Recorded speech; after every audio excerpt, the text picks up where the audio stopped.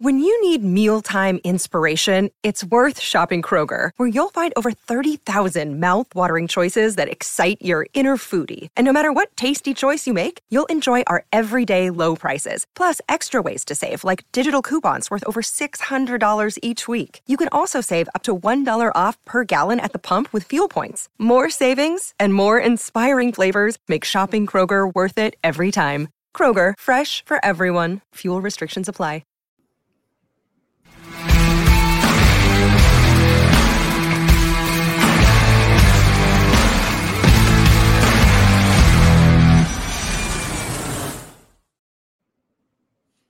Welcome to First Class Fantasy. I am Theo Greminger, and I'm happy to be rejoined by Billy Muzio. Billy's been grinding away, but has not been on First Class Fantasy for the last couple of weeks. Billy, we missed you, and now you're back, man. And we're not only Billy is back, but we're joined by a good friend of ours and one of the sharper guys out in the fantasy football sphere, Jared Smola of Draft Sharks. Billy and I podcasted with Jared on First Class Fantasy. One of our first guests was Jared. And then I had Jared on press coverage. Jared's gone on pretty much any podcast we've had, Jared's been on at this point. So it's really, really great to have Billy back. It's also great to have Jared in the house. Jared, why don't you let everybody know kind of where they can find your work, what you have going on? Like, what's a weekly schedule for you? You're grinding, man. Yeah, I'm happy to be back on with you guys. I got to admit, I decline most in-season guest pod appearances because I'm just too damn busy. But I always have to make time to get on with you guys because I do feel like I'm smarter after I talk to you guys every time, and that's the honest truth. Yeah, DraftSharks.com for all of my stuff. I do a weekly usage article, kind of looking back at what we learned from usage the previous week. I do a weekly matchups article that's new for this year. Week 7 just went up, and then besides that, I'm just grinding away at the projections that fuel our weekly rankings. They fuel our My Team page, which is going to take those weekly projections, apply them to your league scoring system, and sort of give you customized start sit advice. And Billy was big time on this player, and I drafted a lot of this player as well. But you guys, a couple years back, Jared, you kind of like you already had a name going for yourself, but you made a bigger name when you had your comeback player of the year, and it was Cooper Kupp. You guys at Draft Sharks told everybody to draft him, and at the time, he was the second highest drafted wide receiver on his team when you guys made the big bold call. This year, you guys made another really strong call in the summertime. Why don't you talk about the performance of Keenan Allen and what did you slap on him this year? Your big award, preseason award or prediction, however you want to call it. Yeah, Keenan Allen was our comeback player this year, so we've been doing well there. Happy to see how well he's done. Just liked it was a buy on the Chargers offense more than anything else. I think that's worked out under Kellen Moore. I think we're seeing Keenan Allen even before Michael Williams went down. He was the focal point of that passing game. That's going to continue. So just fingers crossed he stays healthy, because if he does, I do think he's going to continue to be a top 5 fantasy wide receiver the rest of the way. Love it. And Billy, you've been doing something really cool on Saturday nights with Bradley Stouder. You and Bradley have like a history of podcasting together for years and years before. And now you guys are back together and you're doing something very cool, YouTube only content right here at Player Profiler. Why don't you tell everybody about that? Yeah, we decided to continue doing the Dominator through the season, doing a lot of start sit AMA questions on Saturday night. I had probably a dozen plus people reach out to me on Twitter, Discord, asking if we could do it again. They missed it because we used to do it at like midnight Eastern every Saturday night. And it was this kind of became this reoccurring podcast that by chance I think just kind of took off because everyone was sitting there doing lineups late at night. And we don't do midnight Eastern anymore. We're more like a 9 p.m. Eastern, but it is definitely I'd say it's been catching like wildfire. We usually have 100 plus people on live asking questions. We try to answer every question. We say it's a 30-minute pod. We have yet to record under 55 minutes because we just continue to answer every single question before we log off. And so we do get to every single one of them. And it's been a good time. What time are you going this Saturday evening, Billy? I think it's going to be 9 o'clock Eastern again. I'm heading to the coast for my daughter's birthday for the weekend. I'm going to be recording from the ocean. So I think we'll get a nice little sunset there in the background, Theo. Recording in the ocean would be Yes. even cooler. Can we get like Billy on like a raft or something? You want That like would be no a very- shirt and everything, like Listen, water shirt, boy shirt is status? optional, completely optional, and the kind of boat, it could be a canoe, wherever you can set up and maintain a Wi-Fi signal. But Jared, this is a great week to have you on, and we have to bring in the heavy hitters. This is a tough week for fantasy managers. You have Bye-Mageddon. This is the first time this season that we have 6 teams on buys, and there are some impactful names that are going to be missing out of our lineups this week. And you also have the injuries continue to pile up. And right now we have some question marks on some guys, which makes it even more difficult, whether you had Tuesday or Wednesday night waivers, choosing how to spend your money, your fab money or your waiver wire, rolling list allocation. That was tough because you don't know whether some of these guys are going to play or not. So this is a really tough one. But looking at the season as a whole, you guys do a ton of work on your rankings and your projections at Draft Sharks, like we do at Player Profiler. Who's the player that's like the biggest pleasant, positive surprise for you? A guy that maybe you weren't that high on in the preseason, or maybe you thought was going to be okay, but it's just blown you away with their performances. Yeah, I think Puka Nacua and I think Raheem Mostert are just too easy for this. I went with Jared Goff, who I just think he's been a solid fantasy asset, better than I thought. And I think what he's done for the rest of that offense, Sam Laporta comes to mind immediately. I think, it's a reason to maybe be optimistic about Jameson Williams down the stretch, just how well Jared Goff is playing. He's sitting on a career high 69.5% completion rate. He's averaging 8 yards per attempt. He's actually second in Pro Football Focus passing grade right now, behind only Tua Tagovailoa. Goff is quarterback 5 himself in fantasy points, and he even had a nice fantasy outing on the road last week, which is always kind of the bugaboo with Jared Goff. He can't do it on the road, but he had a nice game in Tampa Bay. So another tough test for him this week against Baltimore. But I do think he's playing well enough to just continue to support all those weapons in Detroit. Yeah, and Billy, we talked about Ben Johnson, about what a great offensive mind he was. We talked about that in several shows this summer, and it's really coming into shape. It doesn't really seem to matter who's out there personnel-wise. Detroit is efficient, and they're putting up fantasy points every single week. Your thoughts on Goff rest of the season, Billy? Yeah, I definitely think he's a quarterback 1 locked in. I was high on him compared to ECR in the projections model this offseason. And I do think that Jared touched base on his road and home game splits. That's a real thing. I mean, this is like Jekyll and Hyde typically. And like you mentioned, last game was promising. If he can just string together a few more of those this season, I think we're looking at a top 7, potential top 8 all season long, as long as he has his weapons healthy. I do want to see them get more involved in the running backs, like getting them more involved in the passing game. And so I think that will at least help him with, the accuracy and also kind of check down when he gets in trouble. But I think it's promising for the rest of the season. I mean, Lions are sneaky, really sneaky, contenders to win that whole division. Jared, over under quarterback 7.5. Where does Jared Goff finish? I would have to go over, worse than, just because he still doesn't run. I think there's enough of these guys, that will probably just outscore him based on their rushing.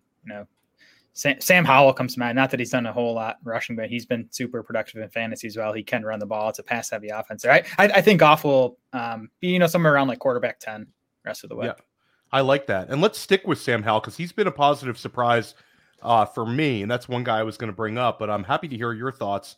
Right now, Sam Howell is comfortably inside of the QB1 line. Depending on your scoring, he's probably right around quarterback 10, quarterback 11. And he's had some really, really fun weeks. And we haven't seen any production from Jahan Dotson. And Terry McLaurin's been disappointing. So he's doing it in other ways with other players stepping up. And he has a little bit of rushing upside. Is Sam Howell a guy that's a locked-in quarterback 1 starter for you, Jared? And then Billy, take it away as well. I wouldn't say locked in, just because it's tough to trust, because I don't feel like he's playing that well, right? Like he's scoring better in fantasy than how he's playing, which is always tough to count on. But we're not playing real life football, though, Jared. Exactly. We're playing this fantasy. Yeah. I think Howell's been a top 13 quarterback in 5 of 6 weeks so far, and he's been, he does run a little bit. He's benefiting from Washington being super pass heavy. The defense is bad, so they're in higher scoring games, playing from behind. He does, his schedule coming up now. His next 5 games: Giants, Eagles, Patriots, Seahawks, Giants. So like as we work through these bye weeks, like how I wouldn't call him a locked in quarterback one, but he is definitely someone worth rostering to use, in spot start situations when your starter is on bye. He's a great fill-in. So he should definitely be rostered in most leagues at this point. Billy, we're using Sam Howell in one team. We split together. Your thoughts on him? Same question as I asked Jared. Optimistic about Sam Howell or kind of tempering your expectations? I think tempering expectations. He's like quarterback 15 season to date right now in fantasy points per game. He's definitely had some flashes. It kind of reminds me of kind of a more efficient Blake Bortles. We're getting a lot of that garbage time touchdowns. And it just happens to be working for fantasy. Like you said, real life quarterback, not really doing that great. But in terms of fantasy, he's putting up numbers. We saw quarterback 8 last week, quarterback 5 the week before, 13 week 4, and he had his blow up game against Buffalo. But the thing about it is his schedule does get tough. He's got Philly week 8, New England week 9. That's going to be tough for him in both those games. Dallas week 10. And then he gets the Jets again week 16. So there's some tough matchups ahead of him. And so I do think he's going to struggle in a few of these outings. And so I have him probably as a mid-range quarterback too. Yeah, and I think that inconsistency kind of stands out with him, where like you bring up Philly, like that Philly game was really positive for him. He played very, very well. But the week before against Jared's Buffalo Bills, it was like, yikes, the guy can't see a pass rush coming, sacked 9 times in that game. So I think it's kind of a comfort level. When you get down to like the bottom of the barrel QB1s, the high-end QB2s, they're there. That's why they're there for a reason. There's a little bit of inconsistency, but Howell at least gives me a ceiling, but that's kind of a scary floor. Jared, how about a guy that you were bullish on that it's just gone south, either usage-wise or just performance-wise, a huge disappointment for you? Yeah, Rachaad White's been one of my biggest misses of the season, and the work has been there. We got that part of it right. He's played 77% of the Bucs offensive snaps. He's averaging 14 carries, 3.4 targets per game, but he's just been super inefficient on the ground, which is really a carryover from what we saw as a rookie last year. I was kind of betting on him just being better in year 2 because I did think he was a pretty intriguing prospect coming into the NFL. And we do see guys get better in their second seasons, but it hasn't happened for Rachaad White.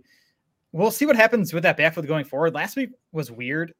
White, he still dominated playing time. He still played 79% of the Bucs offensive snaps, but he out-carried Keyshawn Vaughn only 7-6, 4 targets for Rachaad White to 2 for Keyshawn Vaughn. The good news for Rachaad White going forward is that Keyshawn Vaughn sucks. He's probably even worse than Rachaad White. So even if White continues to be bad, maybe he hangs on to enough work to at least be, usable as a low-end fantasy starter, but he's been disappointing so far. Yeah, our 2 sites were both ahead of consensus on him, and I think Rachaad White's a massive miss right now.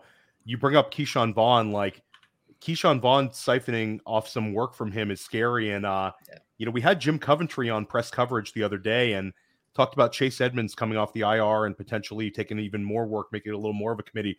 Billy, how scared should we be about Rachaad White right now? Yeah, I'm in the same boat with Jared here. This was a big miss. The volume was supposed to be there, and he was supposed to be more efficient based upon the offensive line becoming more healthy. None of these things have happened. It just doesn't look like he's going to, be much more than I don't even think he's at 4 yards per carry right now. I don't have it pulled up in front of me, but I think he's probably just under it. But it's a little troublesome when you think about, the amount of volume he's getting and the lack of production that he has seen. We have running backs that are really hyper efficient, that are doing more with less. And when you get this much volume and you can't produce, things are bound to change. So if we don't see something soon with him, then I could see a committee happening more and more as the season progresses, even if Vaughn is bad. And they may add him running back in the mix if it gets to a point. So I'm not confident right now with Rachaad White for the remainder of the season. Yeah, it's super, super tilting for Rachaad White managers in both Dynasty and in redraft. He's the perfect kind of guy to throw into a 2-for-1 trade for somebody else while he's still maintains value. I think that's the way I would handle Rachaad White in the trading league. We're going to talk to Jared and Billy, and we're going to talk about a lot of players going to help us get through week 7 and also try to react to some of this recent usage after we hear a word from our sponsors.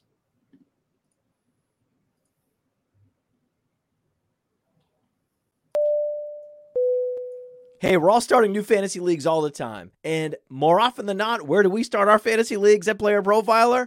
On Sleeper. Because it's the best. You can imagine my excitement when I saw Sleeper rolled out Sleeper picks, baby. And game stacking is the path to positive returns with these pick'em games. Find that sneaky shootout and set most of the players to go over their projection for that week. Or you find a game going to get dragged into the mud and take every member of the passing game for less than their projections that week. And if you pick up to 8, that's how you 100x your payout on Sleeper. It's called the Hail Mary. So if you use promo code Underworld, you get a $100 instant deposit match. Check out Sleeper's terms and conditions for details. These Sleeper picks are live in over 25 states.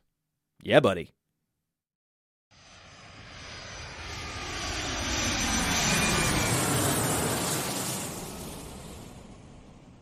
Welcome back to First Class Fantasy. I'm Theo Greminger, joined as always by Billy Muzio and our guest Jared Smola of Draft Sharks. We got to talk about something important here. I'm going to take my medicine here because Billy, any chance he gets to rub my face with it. Before the season, I made a bet with Billy, $350 on Jackson Smith-Njigba finishing as a top 36 wide receiver. Billy has given me, and listen, I'm going to take an L on that unless there's something wild happen. Unless he goes Amon-Ra St. Brown in the second half of the season, then I'm going to take an L on that. You know what, Billy, you win one, hat tip. But Jared, Billy's given me this opportunity to run it back here. I don't know if he's being a friend here or he's just being greedy. I can't really read him. Jackson Smith-Njigba, second half of the season, or we could say, week 7 on. Jackson Smith-Njigba, is he a top 36 wide receiver? Last week, and I'll say this, we love when we see guys see a usage change post-bye week because that makes self-scouting come into mind. It's not something random. You self-scout, you get more guys involved. Jackson Smith-Njigba was 4 catches for 48 yards, I believe. But there was some season highs in a number of metrics, which isn't great. But do we think that this is a trend where he's trending up, or you don't trust it? Yes, season high route rate for JSN last week, 78%, which is that's like a nice number. If he can stay there the rest of the season, I think you got a shot, Theo, to get him inside the wide receiver 36 line. A season high average depth of target for JSN. Again, 7.4 yards, not great, but better than the 3.3 he was at over the first 4 games of the season. And what happened is we saw Seattle run more 3 wide receiver sets. They were at 71% of their offensive snaps in week 6 were 3 wide receiver sets. That was up from 53% over the first 4 games of the season. I do think the injuries on the O-line forced them to have to play more 2 tight end looks early this season to, get some blockers out there because, they were missing both their tackles. They got one of them back last week. So I do think JSN's trending up. I like him as a sneaky starter this week. I know it's unbelievable that he's reached that level, but he has. Because if that playing time maintains and he gets the Cardinals, good matchup. DK Metcalf and Tyler Lockett on the injury report this week. We'll see about them, but I do think I think he's got a shot. I wouldn't want your side of the bet, Theo, top 36, but I think he has a shot. Billy, care to gloat? I think Anthony says it perfectly. It's a perfect house money bet, right? I got nothing to lose here outside of the money that you're already paying me. So that being said, I don't like his chances while I'm making the bet here. And so I do think that everything we saw last week when we talked about all these career highs so far in the NFL, he still only finished as wide receiver 44. And so it's going to take, more than that on a weekly basis for him to eclipse this number. We're looking at probably, 7 targets, probably 4 to 5 receptions and at least 50 yards every week on a minimum. He's going to need a couple touchdowns here and there. And so he's going to need to see more snaps. It breaks down to it. I mean, he did see 70.3 last week. Prior to that, his high was 56.9. And so we're going to want to see him closer to that 80% mark on a week-to-week basis for him to get closer to this wide receiver 3 mark. And I just don't have the faith it's going to happen week to week with Seattle. Listen, guys, the thesis was always second half JSN. I just didn't talk about it as much during the preseason. That was always the thesis. I just wanted to have a little bit of drama with it. But Jared, you mentioned you're starting him in a couple places. Again, now that we have 6 less teams this week and some banged up rosters, who are a couple guys that you find yourself kind of excited to start this week that maybe in another week you might be on your bench? Yeah, there's a lot of guys I'm starting that I'm not excited to start. Darius Slayton comes to mind in one main event league. I'm not going to recommend him, but I'm forced. The 2 guys I had here, the first one is Roschon Johnson, who I was actually really excited about this week, but then he didn't practice on Wednesday. He's still out with that concussion. So I don't even want to talk about him too much because he seems really iffy to play on Sunday. I do like him if he does play. I'll throw out Latavius Murray, who is actually coming off season highs in both carries and snap rate. I think, Damian Harris leaving that game early had a lot to do with that, but Harris is not going to play this week. Harris and Murray have combined to averaged 9 carries and almost 2 targets per game this season, including most of the goal line work for Buffalo. So I do think Murray's going to pick up most of that. So we're talking about a guy who is probably going to get 10 to 12 touches in a decent matchup against New England. The Patriots have kind of been a middling matchup for running backs so far. So I think, that's in this week, that's enough to make, Murray someone you can throw in there as an RB3 or a flex play. Let's stick with, before you give your names, Billy, let's stay on this topic of Buffalo running back, because this was on the show sheet. Let's stick with it. James Cook is a guy that steamed up big time during the summer. It's a guy that I drafted a lot of. I have a lot of, and in both Dynasty and in redraft. And we felt really good at the beginning of the year. The Washington game, it's been all downhill since. This past week, Latavius Murray and him were basically 50-50, and routes run was like James Cook 15-13, which doesn't really make a whole lot of sense. Try to wrap, your head around this, Jared. What to make of James Cook? And is this something where like James Cook is an RB3 now, or is he still safely inside the RB2 line for you? Yeah, this was one I stayed away from for most of the summer, especially as Cook was rising. He's a sub 200-pound back that never was anything close to a workhorse in college. I think he topped out at like 113 carries at Georgia. So I just didn't buy him dominating the Bills backfield. I still think last week's passing game usage was kind of fluky, and that Cook's going to remain the primary pass catcher there. And I think that's going to be enough to keep him, it's like a low end RB2 in PPR leagues. So I think he'll be fine. If Cook is your biggest problem at running back on your team, your team's in pretty good shape going forward. Billy, your thoughts on the Buffalo backfield? Yeah, it's kind of a mess. It just seems to be Buffalo doesn't want to use running backs. Like week in, week out, season after season, we see this now. And even when we think that the stars are aligning for James Cook and they're going to have to get him more involved because they got crusty running backs behind him, they just don't. And we look at the running backs who have left now and who have performed well in other situations, like Zach Moss right now, who has done well inside Indianapolis. I'm starting to believe now it's not just the running backs. It's just more of how they're being utilized and how they're deploying them out of the backfield. We all know James Cook is a very viable pass catcher. We know he is actually, a great runner. And so we're just not seeing him be deployed as such. They continue to run up the middle with, Lat Murray, and it was Damian Harris before. And so I am not confident in James Cook's rest of the season. It was probably one of my biggest misses in projections as well. I was high on him. And so I hope it changes in the second half and they look at it and they say, hey, now we're down to these 2 backs and we need to get them more involved. And we need to utilize their skill sets a little bit better. Now we have a lightning and thunder per se, and we're going to be able to kind of, more accurately project what they're going to do for the rest of the season. Billy, how about a couple of guys this week that you're putting in your lineups? Same question as Jared, like your sneaky starts for this week. I mean, sneaky, kind of down and dirty in the grind that's available in most leagues. Skanky starts. Skanky. Yeah, this is a skanky one. Darrington Evans. And there's stuff. I'm in the league that's where I have to. But for Jared's point, I mean, I have leagues where I have Roschon Johnson, who was, top 12 in my projections model this week. And if he doesn't play, that opens up a lot of opportunity for Darrington Evans behind Foreman. We know Foreman's not much of a pass catcher. He's been utilized more this year as a pass catcher in terms of like target share than he has in his career. But Darrington Evans has the ability to catch the ball. He did see 1 target last week. He took it to the house, but took it for 34 yards. And so he didn't have a lot of snaps, only 29.2%. But if we do see Roschon Johnson out, I think they're going to lean on him a little bit more this week as he gets more involved. So I'm not comfortable starting him per se, but it is someone, if you're down, dirty, and desperate, that you can lean on him, I think.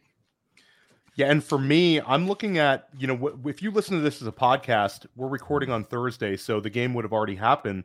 But I'm looking at Derek Carr. This is a guy that I added in a few leagues. And New Orleans has been like, if you take away the New England game where it was like 33-0, they haven't cracked 20 points, I think only one time as a total for a team. It's been completely low scoring. But there's some signs of life. Derek Carr had a season high in passing yards this past week, went over 300. He's got healthy options now at running back with Alvin Kamara, gets back Jamal Williams. And then, obviously Chris Olave, Michael Thomas, and Rashid Shaheed. But I'm going to cram in Derek Carr in a few lineups. Jacksonville, it's funny. We think about like these defenses that are like complete train wrecks in their secondary, and people often talk about the Chargers and the Broncos. But Jacksonville is second to last in pass defense. They're allowing like 270 passing yards a game now.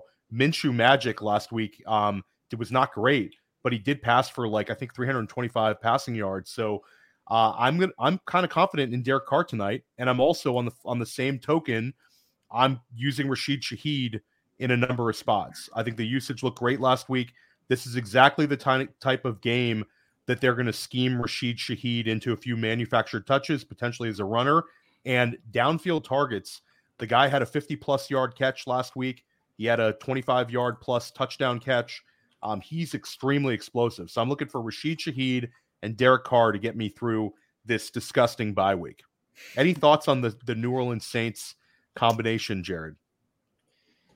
Yeah, I mean, I like Shaheed. He's a fun player. And the Jags too, by the way, are down a corner tonight. Tyson Campbell's out for them. My concern with Carr is their O-line is all sorts of banged up. They're going to be missing, I think, both their starting tackles tonight, and I think one other starter as well. So that'd be my concern. On top of the fact that it's a Thursday night game and those things never go according to plan. But I get it. I mean, I have Carr like around like quarterback 15 or 16 in my rankings this week, so he's definitely going to be someone that a lot of owners are forced to start.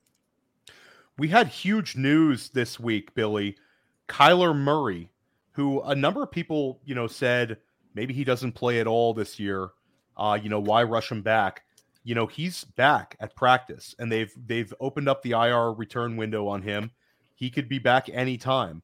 Apparently, he practiced completely in full yesterday. I'm excited. You think about Josh Dobbs, the production he's had, where he's been a mid QB2. He's had multiple games with over 40 rushing yards. This is kind of exciting to have the potential for Kyler Murray in the second half of the year. What are your thoughts on Murray's potential impact on Arizona's offense and our fantasy teams? Yeah, it's definitely a positive for any of the pass catchers. I want to see from a fantasy perspective. I think that we need to kind of temper our expectations because we're not going to see him run as much as we used to see him, especially coming off that injury. I'm not sure you can 100% trust it yet. It's probably more of a psychological thing, and then they're not going to want to risk injuring him when it could potentially become trade bait. He could potentially be part of the mix. We don't know what they're going to do for next year, but there's a lot of politics involved in this decision as well. And so I'm not entirely certain that we're going to see that quarterback one week-to-week basis from him that we used to see. I'd say pretty consistently, probably like that quarterback 15 range, and probably have some spike weeks ahead of him. But I definitely think from the pass catcher's perspective, it's definitely a positive. I might go a little more bullish than you, Billy. I think even if you're, they're not scheming him for manufactured design running plays, it's kind of in Kyler Murray's nature to take off and run. And those are the type of plays where he rips, off big, yardage. And we have seen him have a lot of success with Hollywood Brown. Rondale Moore played fine with him. Now you add Michael Wilson. I think I'm a little bit excited about this one. And he's the kind of guy that I think could be a little bit higher than that QB 15 range. I think he's probably closer to QB 10. Jared, where would you be at on this? Yeah, I think QB 10 to QB 15 kind of encapsulates his range, right? Like, I think he has a chance to be a low-end quarterback when it's going to come down to the rushing. I think it's interesting that Josh Dobbs is like near the top of the league in designed carries. And he's obviously an athletic guy, but I wonder if like they're just installing an offense that like Kyler can kind of just, slide right into, and they can, still call those designed runs for him. So we'll see about that. I do think, just the Cardinals offense in general has not been the disaster that we thought it was going to be. So that's good news for Kyler's chances when he gets back. Drew Petzing seems really sharp. And I know we don't have like a huge sample size, and there's been offensive coordinators that have kind of tricked us in the past, and then the league adjusts and it all comes down to normal. But like you said, Jared, like personnel wise, this was nothing. And we've had some good fantasy success there. Hollywood Brown's in our lineups. James Conner had some weeks. So I think I'm somewhat optimistic. How about Hollywood Brown? Let's stick with him. The return of Kyler Murray, does that bump him up for you? He's already seeing a really high target share.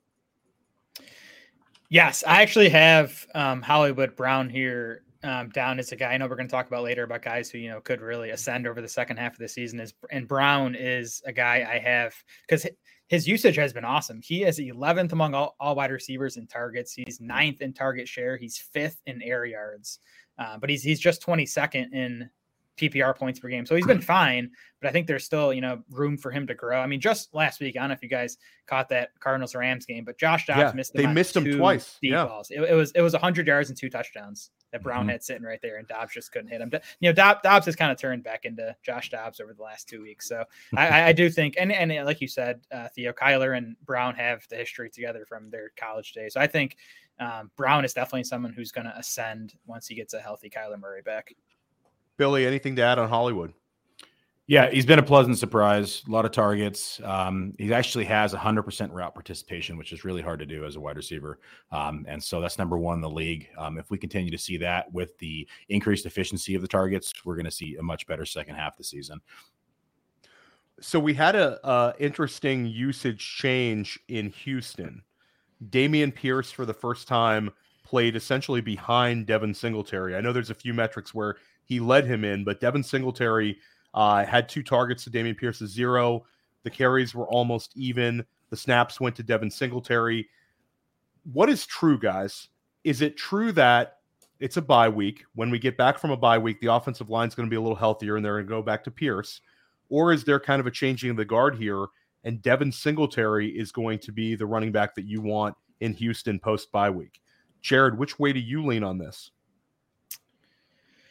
Man, I think Dameon Pierce is good, and I don't think Devin Singletary is very good. But, you look at the metrics so far this season, and Singletary is beating Dameon Pierce in yards per carry, yards after contact per attempt, rush yards over expected per attempt. So, Singletary's just been the better runner so far, and it's obviously a small sample size.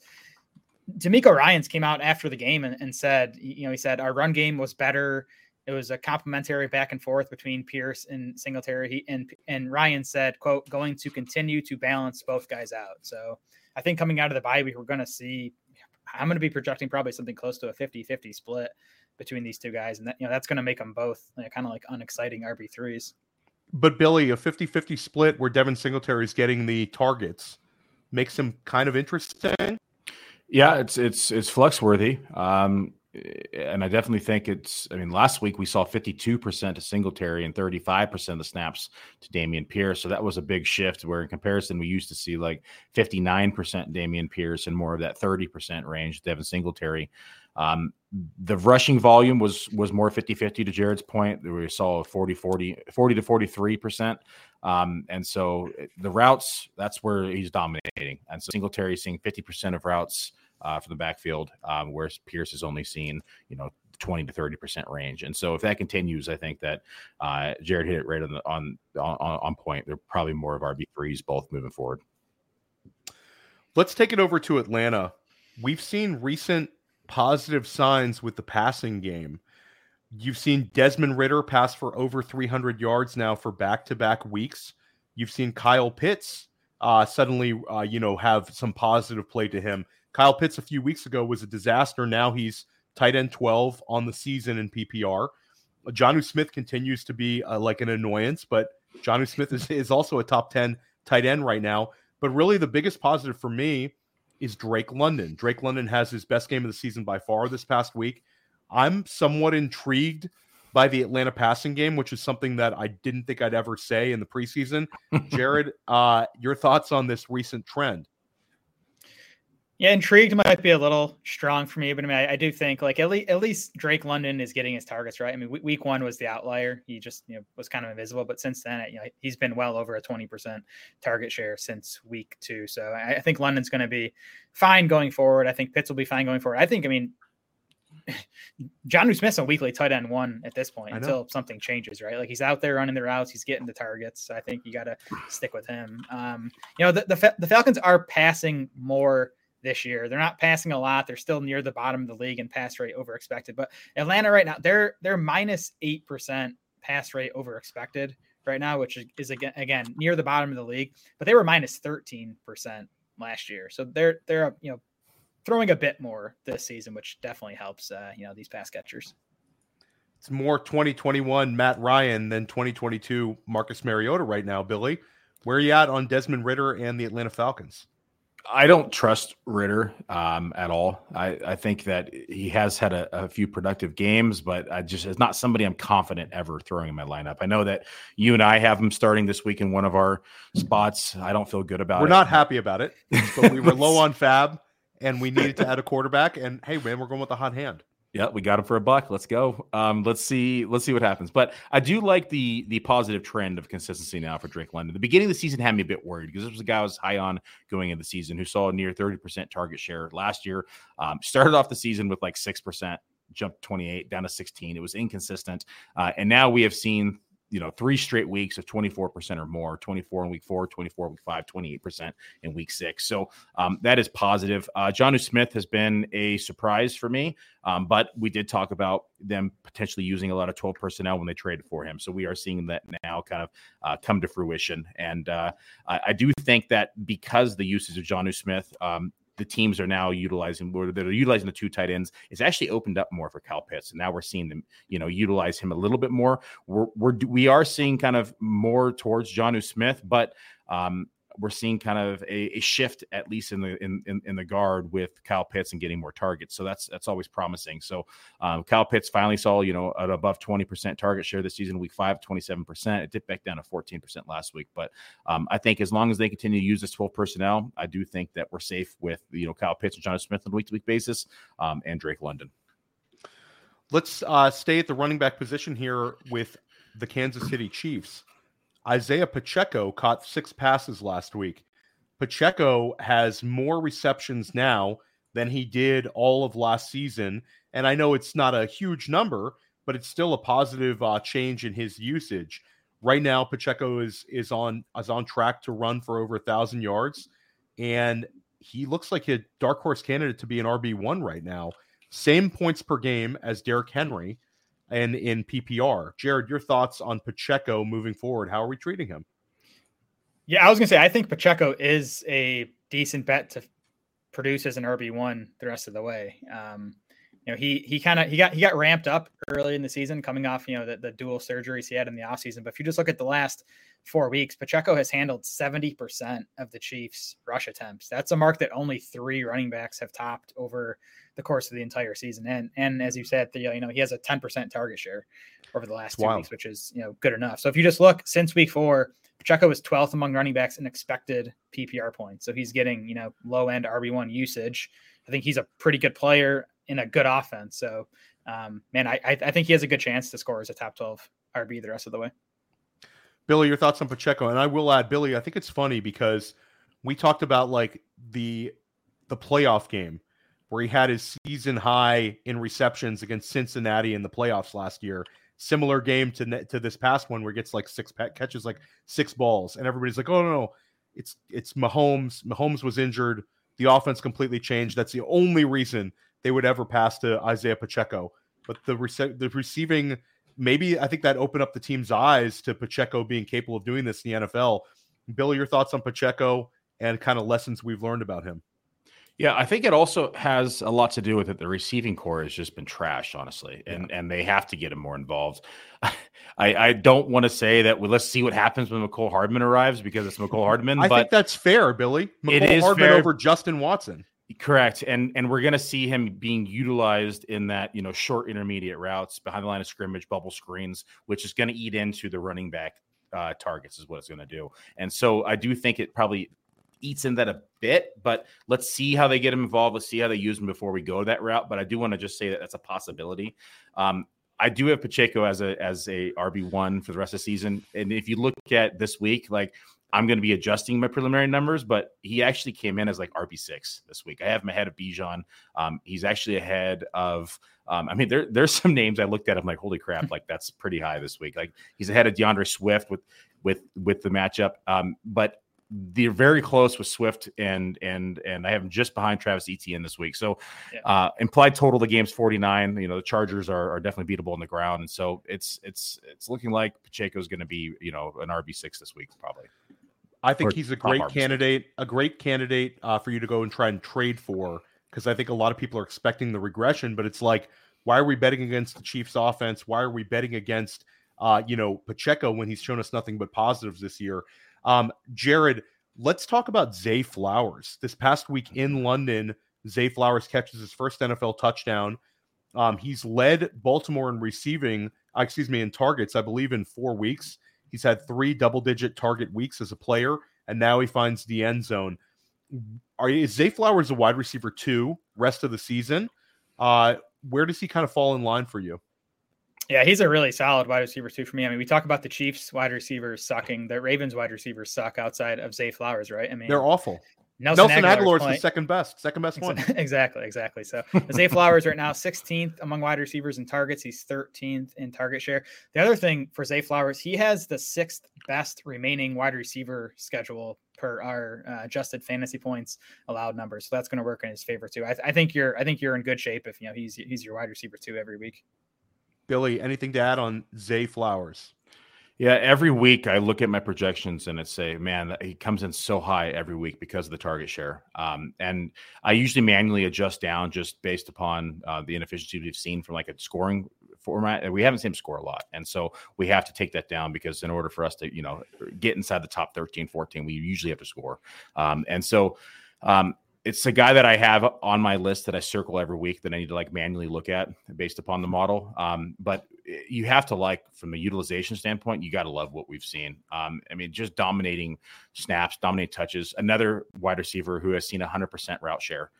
And which again is very hard to do. I know we just talked about 2 of them today, but it's not, you talk about like players like, Justin Jefferson or Jamar Chase, they're seeing like 98%, and so to be on the field every single snap that they're out there, throwing the ball and running routes is an impressive stat. And fantasy points are bound to come. So I always have him used as a high end wide receiver 2. The projection model usually spits him out as a back end wide receiver 1. And I have to adjust down, but if he can start scoring, we're looking at a week to week, top 15 wide receiver. Yeah, and I'll add, you bring up the wide receivers being a disappointment. I also think the fact that J.K. Dobbins, got injured, that helped the usage for Flowers because he gets those manufactured ones right around the line of scrimmage that may have gone to Dobbins. At least they showed it in a very small sample size in game 1. Let's pivot over to the tight end position. Cole Kmet, obviously the scoring has upticked recently, but he's tight end 5 right now in PPR. We're seeing a switch from Justin Fields over to Tyson Bagent. A lot of mystery over there about what Bagent's going to be able to handle in a full game. Is Cole Kmet someone that you're starting on a weekly basis with Bagent behind center, or is this something where we've got to really adjust our expectations, Jared? I think you got to adjust expectations. I mean, we don't know much about Tyson Bagent. I can't imagine it's going to be very pretty. The thing with tight end, like Kmet has a 20% target share right now. If he hangs on to that with Bagent, then like he's gonna be usable just because the position is so bad. But I mean, he's not exciting, at least until Fields gets back. Very cool story with Bagent. His dad is one of the best arm wrestlers ever in the United States. It's like this persona. And Bagent was at D2 Shepherd, which that's they have a number of Division II schools in West Virginia and Pennsylvania. And apparently Bagent had everybody trying to get him to transfer up. Had opportunities to go play in the Big Ten and the SEC, stayed at Shepherd, makes the Senior Bowl, undrafted free agent. He's starting. It's really a wild story. But Billy, it's got to make you really, really nervous if you're starting Chicago Bears pass catchers this week, besides DJ Moore, who I think is pretty insulated with his target share. Yeah, it's one of the reasons, honestly, why I also mentioned Darrington Evans earlier. It's because when you usually have a quarterback, they're going to lean on the rushing game a bit. So we probably see a heavier utilization from both backs. That being said, whenever we have a rookie or inexperienced quarterback, they typically use the running backs as outlets and the tight end as an outlet. So I think that if anyone is going to be safe, and I'm not saying they're going to be safe, but if there was a chance that anybody was going to be safe this week, it's going to be the running back and the tight end probably, or the slot receiver. So we do have some outs, but I'm not confident in it. The Vegas Raiders at least is not like a daunting matchup. It's they can get to the quarterback, but it's not like some overwhelming matchup. I'm interested to see how this thing goes. A quick question in the chat. Redraft, half-point PPR, Logan Thomas versus the Giants, or Pat Freiermuth coming back this week against the Los Angeles Rams. And who would you rather have rest of the season? It's Muth rest of the season, guys. Muth rest of the season. Yeah. I'd rather have Freiermuth the rest of the season just based on what he did in his first 2 years, just buying the talent there. Logan Thomas is an older guy who's had injury issues.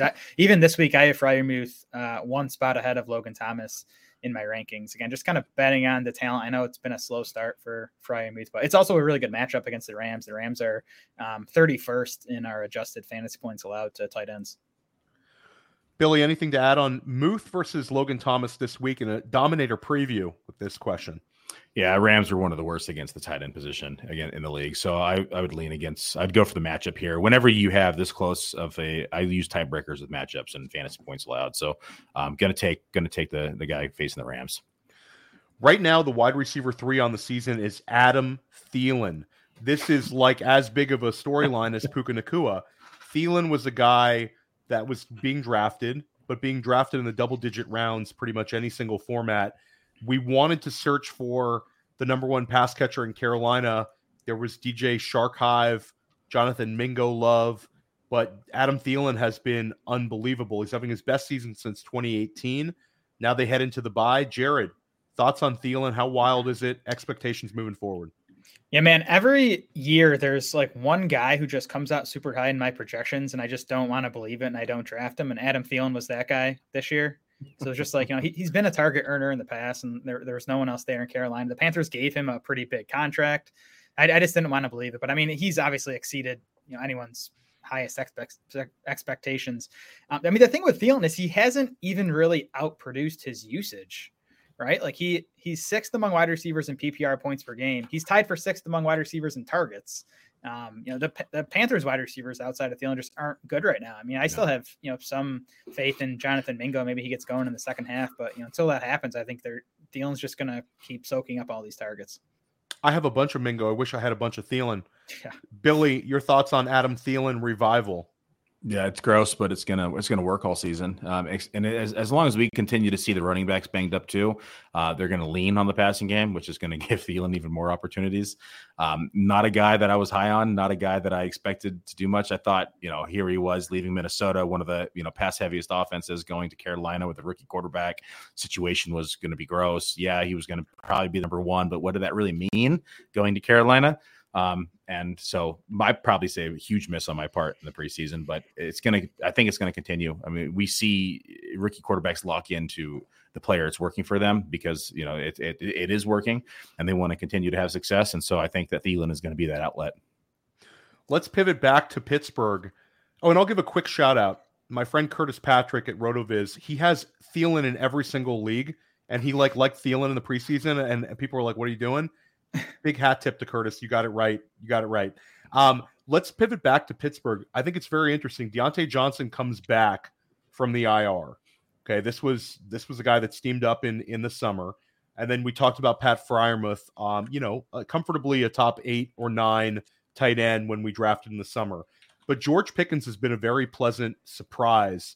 Not to me. I was all over Pickens, but a lot of people were Pickens doubters. Last year, George Pickens had one game where he went over 100 yards receiving. It was like 102 yards towards the end of the season. And he had 0 games where he had double-digit targets. He's had 2 games now with over 125 yards receiving, and he's had 2 games with double-digit targets. So the usage is trending up. Again, this is a guy who's 22 years old in his second year, and we're seeing a usage bump.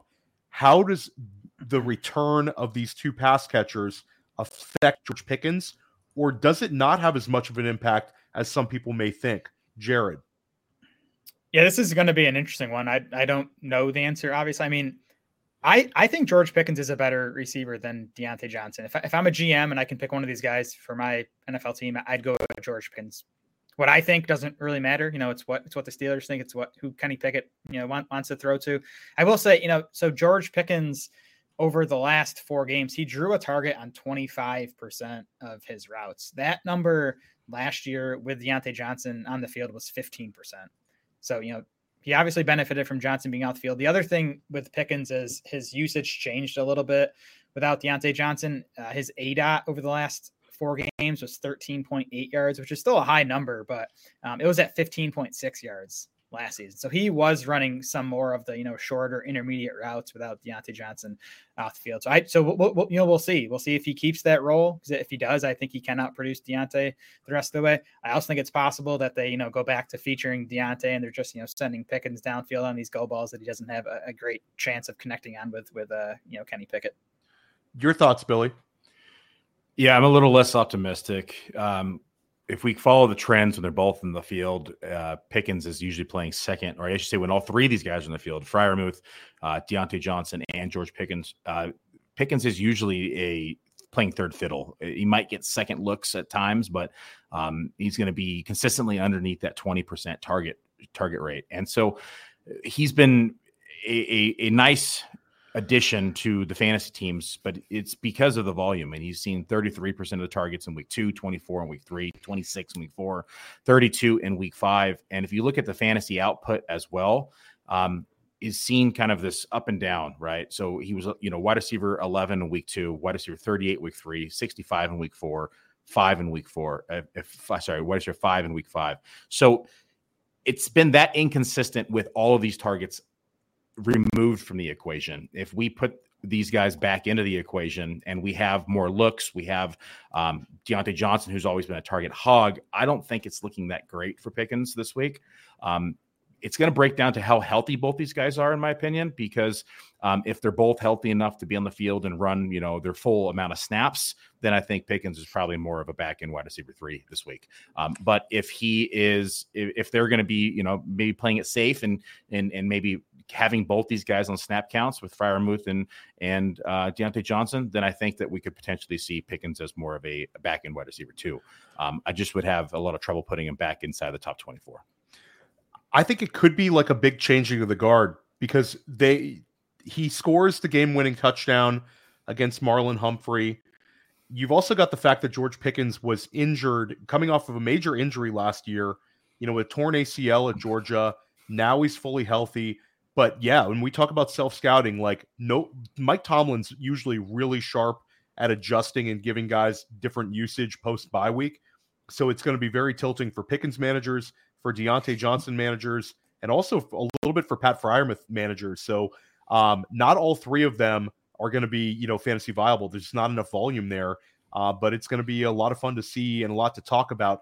Guys, we're close to an hour mark.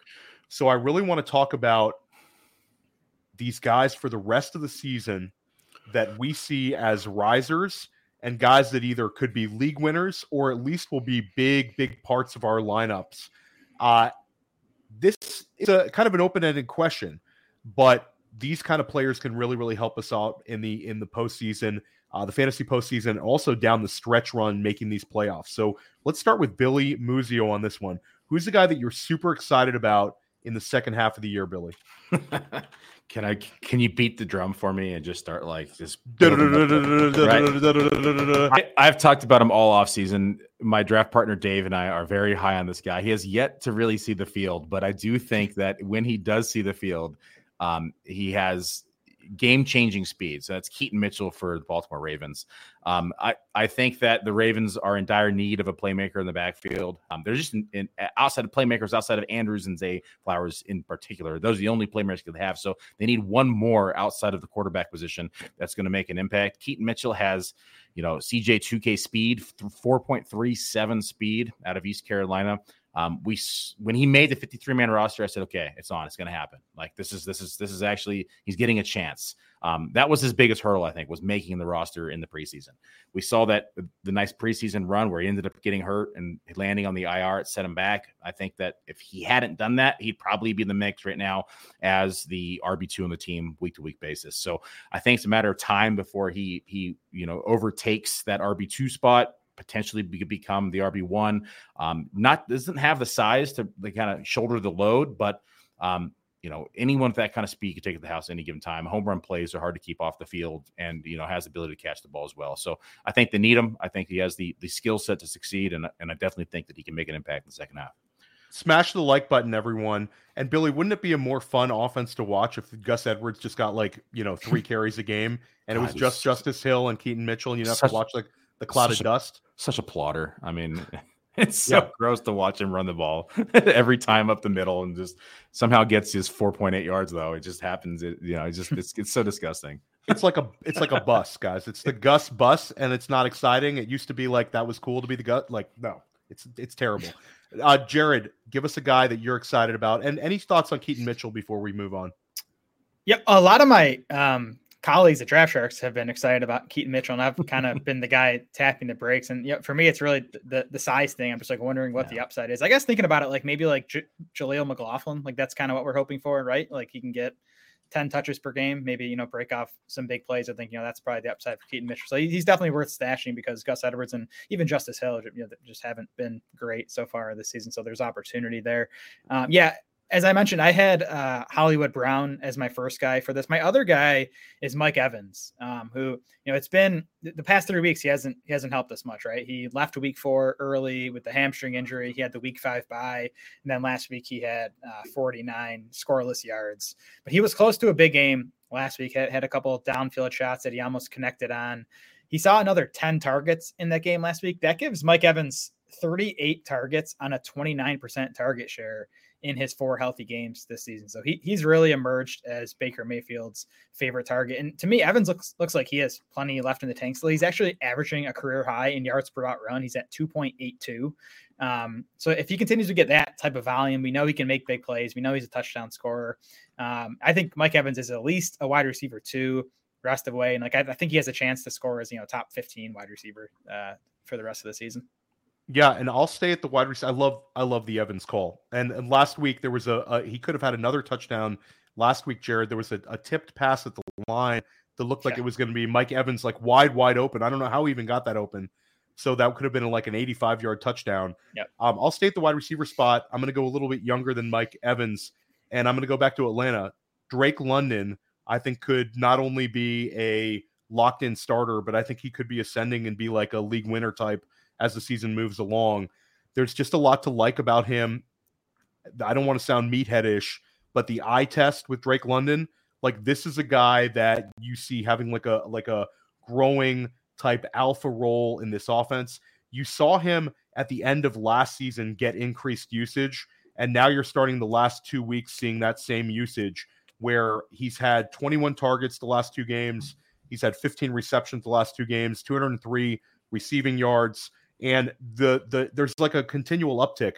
Week 1 was like the nightmare 1 target game. That's completely behind us.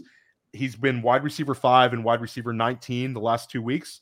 I think he's going to finish somewhere between wide receiver 5 and not wide receiver 5, but I think he'll finish somewhere like closer to wide receiver 19 rest of season. And I'm excited about him. I think Drake London's the kind of guy a couple weeks ago where you're like, can I start him? Now you're kind of excited to start him. Do you guys have anything to share on Drake London? No? Okay. He's good. Yeah, he's good. He's good at football. I have no doubts about that. I still think Taylor Heineke would be better for Drake London. He's just a gunslinger. He's like a Ryan Fitzpatrick, right? He's not the best real life quarterback. He's going to make mistakes, but he'll throw it around, and he's good news for his pass catchers. Yeah, I think we touched on London earlier quite a bit. I think it's fits the mold. He's seen the targets, but I agree, Jared. I projected Heineke for 6 games this season, and so I don't think we're going to hit that now. But I would like to see him get more involved. Yeah, if they lose to Tampa Bay this week, it starts becoming interesting though, guys, because Ritter did have the 300 yards passing, but he had 3 interceptions last week. So we gotta remember it's real life football as well, and that's a winnable division. Let's go back to Billy. Give us another guy, Billy. Rashee Rice. This is a guy who we're starting to see finally more and more of. He's by far and away the best pass catcher on this team outside of Travis Kelce. I don't understand why they're not getting him more involved. He finally saw 50% snap share last week, 51.5%. And so he's getting more targets. I mean, when he's on the field, he's actually being targeted. And so target rate of 32.2%, which is wide receiver 5 in the league. So if we can just get him on the field more and see more targets, and the fantasy points are going to come along. I mean, we all know it's Patrick Mahomes, the Chiefs. It's one of the better offenses in the NFL. They're going to be throwing the ball. Just get this guy on the damn field more, and he could be potentially a league winner on the second half of the season. No, I love it. We've talked about Rashee Rice a lot. I've wrote about him in my waiver wire column like since this summer. You just need him to get more usage, Billy, because the talent's there. I mean, he's a very, very good-looking football player. Anything to add on Rashee Rice, Jared? I just hope the McCole Hardman edition isn't, a knock against Rashee Rice. It really shouldn't be. I don't think it's going to be, but we'll keep an eye on that.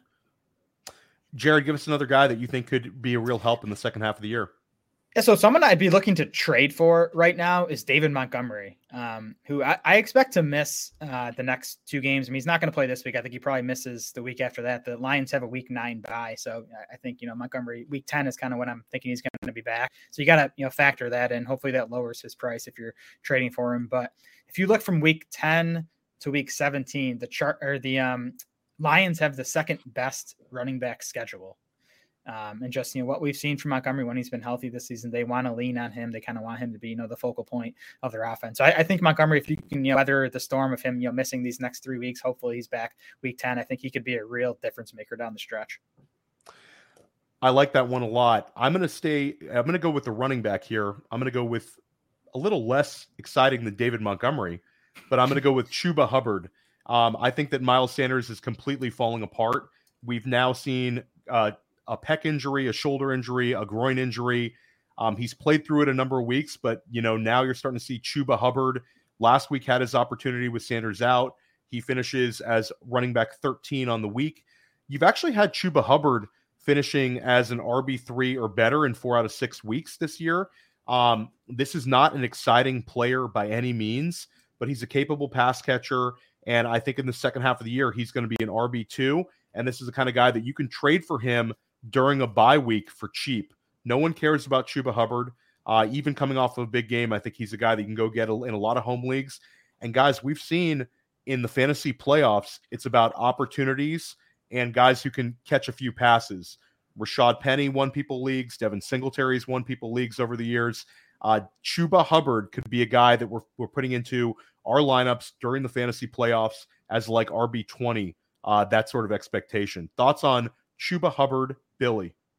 Yeah, he's actually, even when we had everybody healthy, he was actually outperforming Sanders, I think, in a lot of metrics. Yeah. And so maybe Sanders was banged up the whole time. I mean, we know he's had preseason injury as well. And so there's a lot to kind of digest here. But Chuba's going to be involved. He's going to continue to be involved. And if he can continue to produce, he's going to see, 40 to 50% of that snap share, even with Sanders on the field. So I think it's a guy that, especially if you're a desperate running back, is someone you should target. Anything to add, Jared? Yeah, no, Billy's right. Chuba was beating Sanders in like basically any rushing metric you want to look at, even before last week. There's actually been quite a few running back targets to go around in Carolina. That's probably going to continue again because the wide receivers are struggling behind Adam Thielen. So yeah, I could definitely see Chuba being like a weekly RB2 the rest of the way, especially if Sanders remains out. We're over an hour here, guys. Jared, why don't you take us out? Give us one more guy you're excited about rest of the season. Oh, you're killing me, Theo. That's all I had. Then we'll pivot over to Billy. Evans, Hollywood, and Montgomery. Billy's got a few of them. I got one more, and we'll close it out with but it can't be Darrington Evans, Billy. It can't be Darrington Evans. Right when I thought I was out, they pulled me back in. No, it's Jordan Addison. We don't know how long we're going to see Jefferson out. I mean, Jefferson could potentially just say, you know what, guys, I'm hanging up the cleats. I'll see you guys next year. And I don't think that'll happen, but it is a possibility.